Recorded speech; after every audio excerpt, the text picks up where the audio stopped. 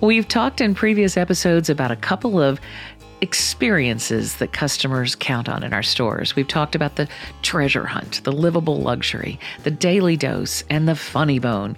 Today, let's talk about the staples. Hi, I'm Lisa Urich with your Tuesday Tweak, a 2-minute thought about a small way you can make a big difference in your store. So, the staple.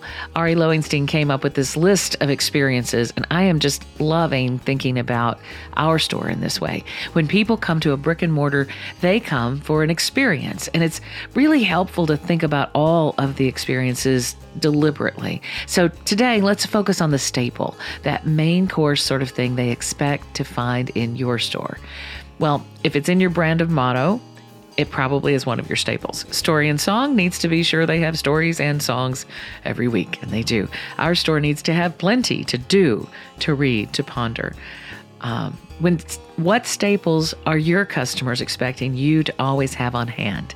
Is it the newest titles? For us, we're always going to have children's books for every age. We're always going to try to keep current fiction, and we're teaching our customers they can count on us to have collectible classics and cards. We'll always have cards. So think about your staples, those things that are your bread and butter equivalent. What are the things that folks count on you to always have? Those are the things that people will build their trips around.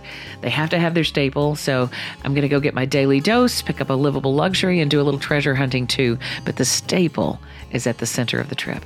What are yours?